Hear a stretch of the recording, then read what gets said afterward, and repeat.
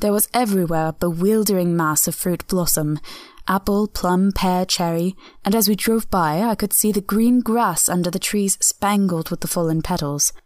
In and out amongst these green hills of what they call here the Mittelland ran the road, losing itself as it swept round the grassy curve, or was shut out by the straggling ends of pine woods, which here and there ran down the hillsides like tongues of flame.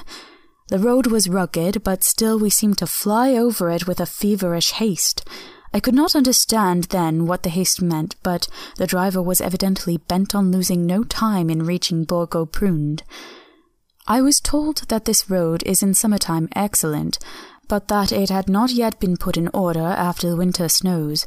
In this respect it is different from the general run of roads in the Carpathians, for it is an old tradition that they are not to be kept in too good order. Of old, the hospodars would not repair them, lest the Turk should think that they were preparing to bring in foreign troops, and so hasten the war, which was always really at loading point.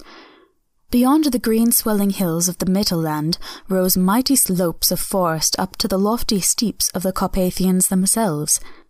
Right and left of us they towered, with the afternoon sun falling full upon them and bringing out the glorious colours of this beautiful range, deep blue and purple in the shadows of the peaks, green and brown where grass and rock mingled, and an endless perspective of jagged rock and pointed crags, till these were themselves lost in the distance, where the snowy peaks rose grandly. Here and there seemed mighty rifts in the mountains, through which, as the sun began to sink, we saw now and again the white gleam of falling water. One of my companions touched my arm as we swept round the base of the hill, and opened up the lofty snow-covered peak of a mountain, which seemed, as we wound on our serpentine way, to be right before us. "Look, Ishten Sechs, God's seat," and he crossed himself reverently. As we wound on our endless way, and the sun sank lower and lower behind us, the shadows of the evening began to creep round us. This was emphasized by the fact that the snowy mountain top still held the sunset, and seemed to glow out with a delicate, cool pink. Here and there we passed Czechs and Slovaks, all in picturesque attire, but I noticed that goiter was painfully prevalent. By the roadside there were many crosses, and as we swept by, my companions all crossed themselves. Here and there was a peasant man or woman kneeling before a shrine, who did not even turn round as we approached, but seemed in the self-surrender of devotion to have neither eyes nor ears for the outer world. There were many things new to me, for instance, hayricks in the trees, here and there very beautiful masses of weeping birch, their white stems shining like silver through the delicate green of the leaves. Now and again we passed a litter wagon, the ordinary peasant's cart, with its long snake-like vertebra, calculated to suit the inequalities of the road. On this were sure to be seated quite a group of home-coming peasants, the Czechs with their white and the Slovaks with their coloured sheepskins, the latter carrying lance-fashion their long staves with axe at end.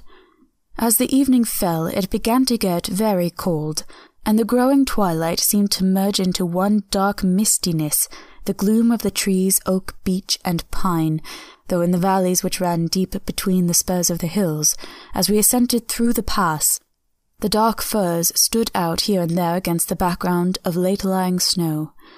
Sometimes, as the road was cut through the pine woods that seemed in the darkness to be closing down upon us, great masses of greyness, which here and there bestrewed the trees, produced a peculiarly weird and solemn effect, which carried on the thoughts and grim fancies engendered earlier in the evening, when the falling sunset threw into strange relief the ghost-like clouds which amongst the Carpathians seemed to wind ceaselessly through the valleys. Sometimes the hills were so steep that, despite our driver's haste, the horses could only go slowly. I wished to get down and walk up them as we do at home, but the driver would not hear of it. "No, no," he said, "you must not walk here, the dogs are too fierce." And then he added, with what he evidently meant for grim pleasantry, for he looked round to catch the approving smile of the rest, "And you may have enough of such matters before you go to sleep."